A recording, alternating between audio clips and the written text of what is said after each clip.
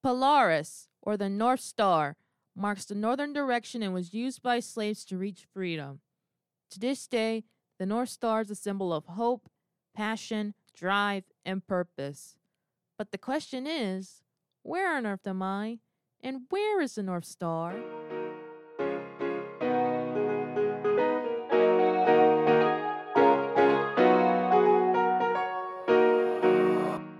To everyone tuning in from all around the world, this is Finding the North Star, a podcast created in hopes of becoming content with my African American identity. I'm your host, Krista Savage White, here to educate myself and others. The first part of this series will cover topics involving culture, contemporary issues, and history about Black people in America. Stay tuned to find out today's topic. Today's episode is titled Newsflash, Black People Are Not a Monolith. This episode covers the following topics: the monolithic perspective of Black people in American society, the difference between Black people and their experiences based on background and upbringing, plus near universal struggles with racism, the Uncle Tom stereotype that has plagued the Black community as a whole, the history of differences and commonalities among African American folks pre- and post-Civil War, the truth about Black people voting Democrat plus the myth of the Black vote, questions to answer during this episode and after. How have you perceived Blackness and Black people? How has your upbringing influenced how you see Black people? What prior knowledge do you have about the subject of Black identity? What are some new things you learned in this episode? How has your perception of Blackness and Black people changed after listening to this episode? Considering your answers to these questions, how will you hold yourself and others accountable for perceptions and treatment of Black people? It's okay to admit your biases. We all have them. Even the person speaking into your ear has them. But self-awareness is the first step. Even after listening to this episode, I encourage everyone to do further reading by viewing the cited sources of this podcast and other credible sources on this matter via Google or another search engine. I would also like to note that I use Black and African American interchangeably in this episode, though not all Black people are African American. Despite outrage against racially motivated crimes, Blackness is seen as a monolith, with foci on a narrow range of experiences and collective references such as Black culture. This happens throughout the political spectrum, regardless of if one is liberal, conservative, or in the middle. Though those that identify as liberal or conservative see it differently, with liberals thinking that every Black person shares the same opinion on racism, while conservatives think that Black immigrants are successful because they don't play the race card or play the victim like African Americans.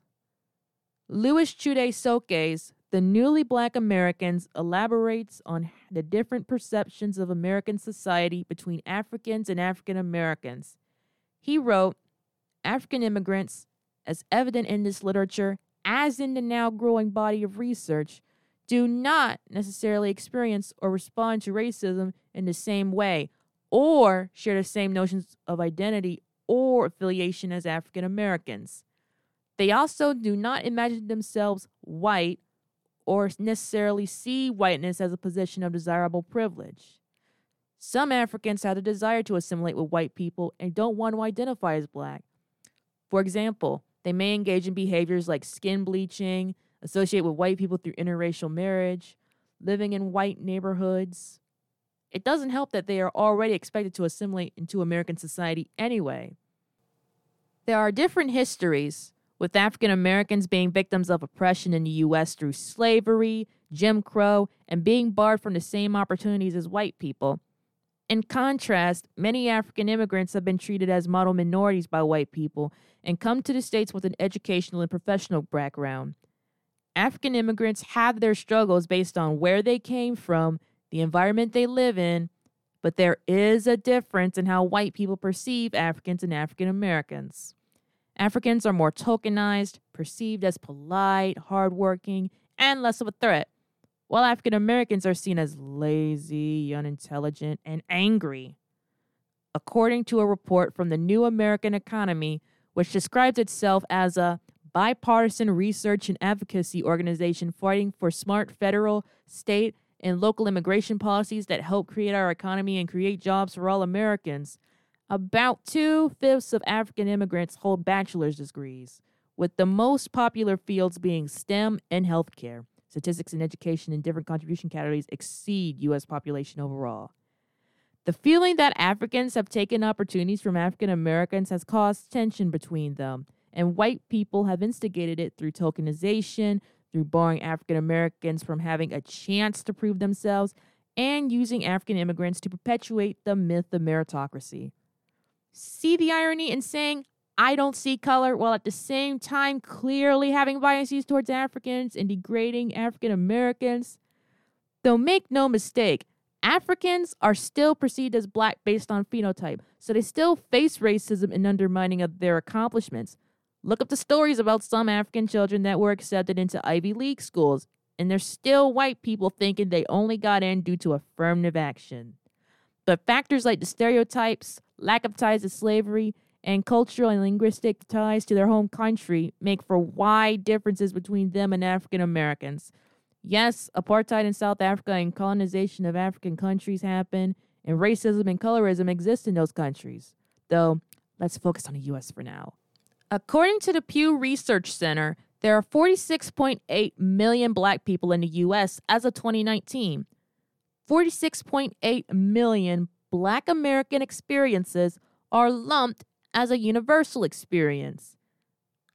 I get that we're all black, but Africans, African Americans, Afro-Latinos, Afro-Caribbeans, half black people, and black people who come from countries like Canada, the UK, Germany, and Guyana all have different experiences, especially based off their cultures and languages. Of those 46.8 million people, 2.4 million are black Hispanics Latinos. 3.7 million are multiracial. And regardless of whether they were Hispanic, Latino, multiracial, or monoracial, 4.6 million are black immigrants. African and Caribbean immigrants make up 88% of the black immigrant population. African immigrants have the ability and very often identify as their ethnicity before their race. Example being identifying as Sudanese or Ghanaian before black. Even past that, there are thousands of tribes and ethnic groups throughout the African continent, which is a discussion for another time. Though the truth remains in that someone who is a second or third generation American of Senegalese descent is different from me, a descendant of slaves who does not have the privilege of tracing my roots to any African country, tribe, or ethnic group.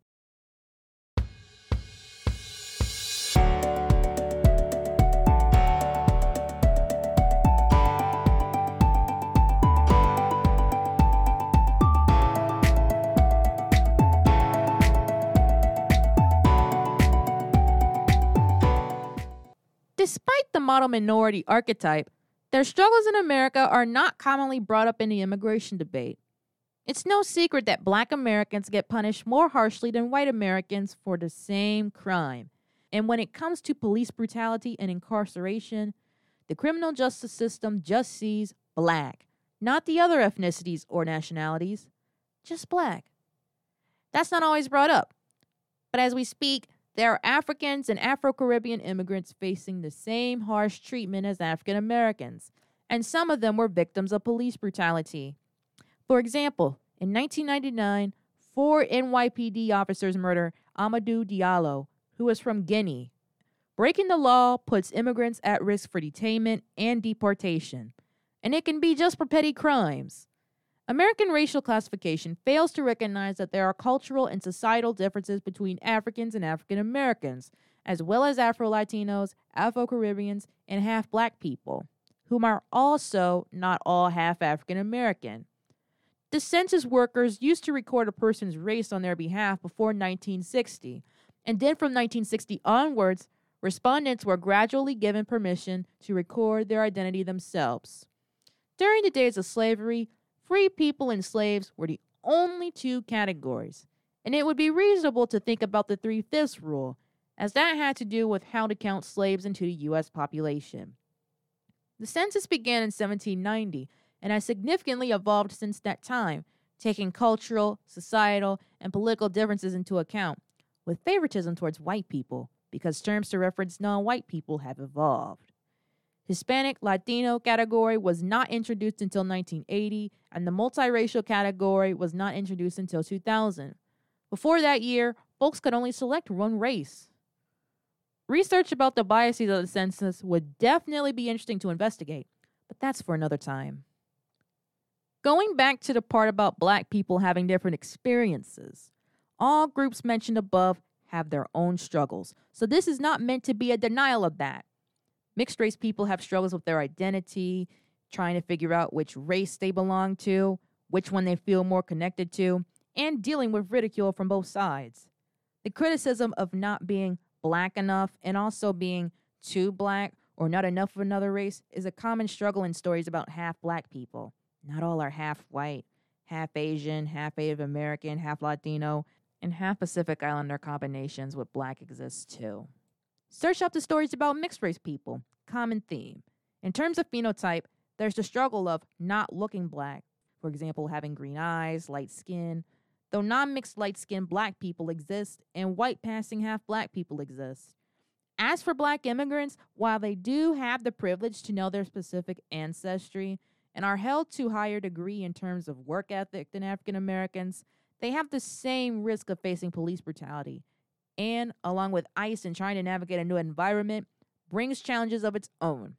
Of course, black people have different personalities, interests, opinions, and that's another thing about blackness not being a monolith. We may have the near universal concern of racism, but political opinions are not universal, and there are varying opinions on the same topic. Let's talk more about some of that. Throughout centuries, there have been many negative stereotypes of black people.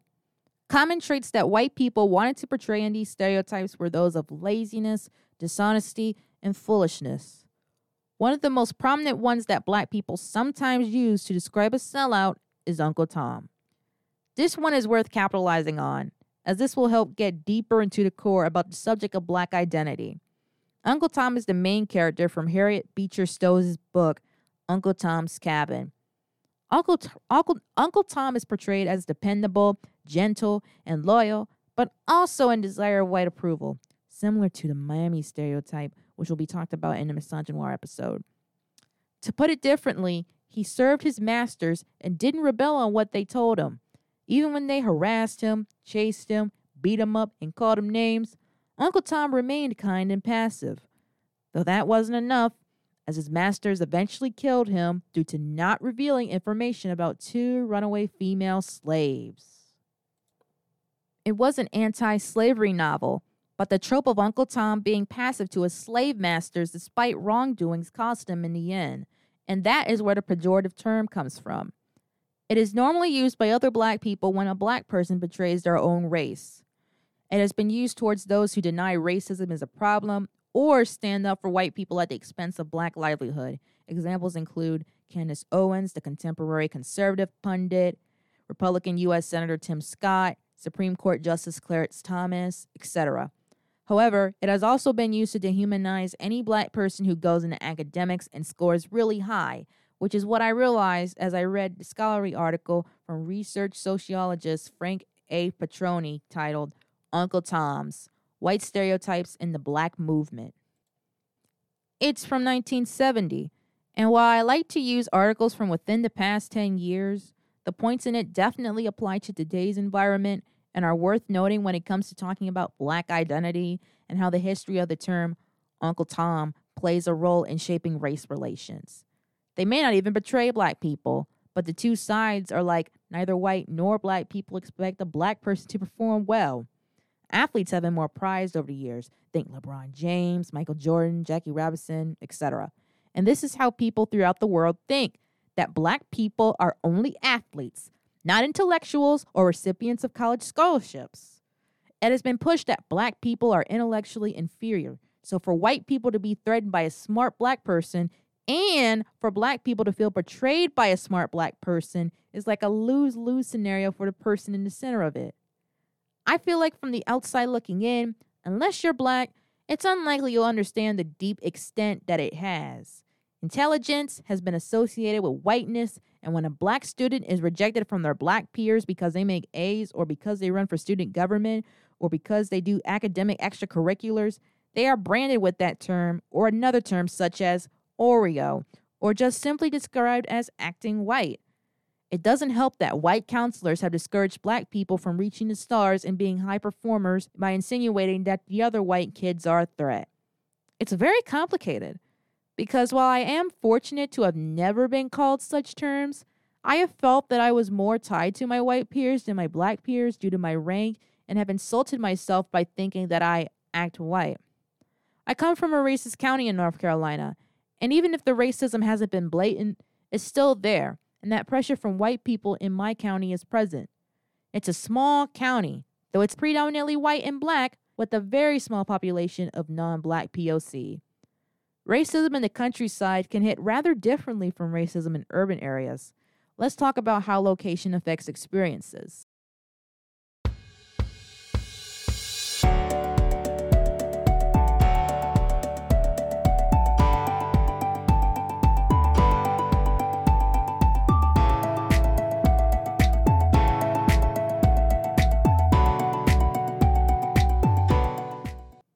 As a bridge, let's bring back the Uncle Tom stereotype for a moment. That stereotype was used to describe black Southerners who moved to the North pre and during Great Migration period. As they settled in cities such as New York, Chicago, and Detroit, they had codes of conduct reminiscent of Jim Crow expectations, despite trying to escape the Jim Crow laws and its effects. By the way, the Great Migration happened in two periods. The first one happened from 1910 to 1940, and the second one happened from 1940 to 1970. 6 million black people moved to areas like the North, Midwest, and the West during those time periods for industrial jobs and to escape poverty. Though back to the antebellum point in time, white Southerners were extremely pro-slavery. They believed that abolishing it would disturb the racial order and jeopardize racial norms, aka white people controlling black people. In the history books, the North was painted as a less racist and a much better place for black people than the South. While black Southerners did move for more freedom and economic opportunities, antebellum and post-antebellum period, it was still not free of racism. May be obvious, but the history books wouldn't want you to see it that way. In fact, white Northerners painted black female Southerners as foreign. Yup, white supremacy existed over there. Others went to the North to unite with their family, though regardless of reasoning, they wanted the same treatment and opportunities as white people. However, Northern African Americans did not have access to many resources. Some depended on generous white people. Black leaders attempted to lobby with local and state governments to pass laws granting black rights, though suffrage for them was virtually non-existent. Though there were some differences between Northern and Southern black people. On average, Northern black people were more likely to graduate from high school, obtain higher levels of education, and earn a higher income than their Southern counterparts. The Northern black men were also more competitive for jobs, although Southern black men worked in labor jobs more. And the ones who were not employed, the migrants, were looking for a job. Although for women, Northern black women had a higher employment rate than Southern women. Along with employment, marriage was less likely with Northern women, and, if married, were less likely to live with their spouses in comparison to Southern women, except among women 55 to 64. Northern women also had higher rates of divorce and separation. The information comes from an article from sociology professor Stanley Lieberson of the University of Arizona and Christy A. Wilkinson of the University of Chicago. While it is from the 70s, it highlights some of the differences between Northern and Southern black people, especially during the post-antebellum period and especially based off of gender. Though back inside the antebellum era right quick, through any means necessary, whether through writing to politicians, serving in the military, relying on white abolitionists, black people in the North fought for their right to exist and to be given the same opportunities as white people. They may not have been slaves, but slavery in the South did affect them. Because black people wanted leaders that would help to end slavery, The majority of the black population supported the Republican Party, despite not promising the abolishment of slavery. For them, not expanding slavery was a start. While at it, let's get into political stances. Although statistics show that the vast majority of black people vote Democrat nowadays, there are different perspectives on the same political topic, and not all of them identify with the Democratic Party. In fact, many of them don't. News outlets have talked about the black vote as if it's a universal thing and has contributed to Republicans pushing for voter suppression and other policies that harm the rights of black people. Theodore R. Johnson, who works for the Brennan Center for Justice, wrote a New York Times article titled, "How the Black Vote Became a Monolith." It raised an excellent point, stating that an enduring unity at the ballot box is not confirmation that black voters hold the same views on every contested issue, but rather that they hold the same views on the one most consequential issue, racial equality. You may have seen conservatives on the internet say that Republicans were the ones fighting for black people, unlike the Democrats, which actually was true in a time in history. Post-Civil War, Republicans were pro-black suffrage, pro-black representation, and they followed up on that through enacting the 13th, 14th, and 15th Amendments. And the vast majority of the 300-plus black people in office were Republicans. Though racism and inequity were still alive and well, as Jim Crow law started to be enforced by the Democratic Party just a few years after the amendments were passed, and they continued to bar black people from white spaces for decades. Many black people voted Republican during those decades, but then that started to drop as Democrats advocated for civil rights and Republicans didn't advocate as much for it. In effect, support for Republicans dropped, and the party hasn't received support from more than 15% of black voters since the mid-1960s. The reality is that each of the party's stances became reversed over time, and even back at that time, not all black people identified as Republican, but the majority still voted for Republicans anyway. That scenario still applies today, but with the majority of black people voting for Democrats. A conclusion that can be drawn here goes back to Johnson's quote, saying that black voters held the same view on the issue of racial equality.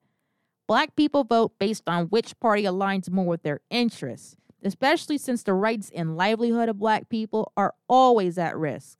Based on the evidence, that happens to be the Democratic Party. Recently, the Democratic candidates in state and federal elections earn more than 90% of black votes, while the Republican candidates only earn a single-digit percentage of black votes. Because there are differences in opinion on how racial equality should be tackled, labeling the black vote as a unified vote is demoralizing and ignores the diversity of thought that exists beneath the concern of black rights.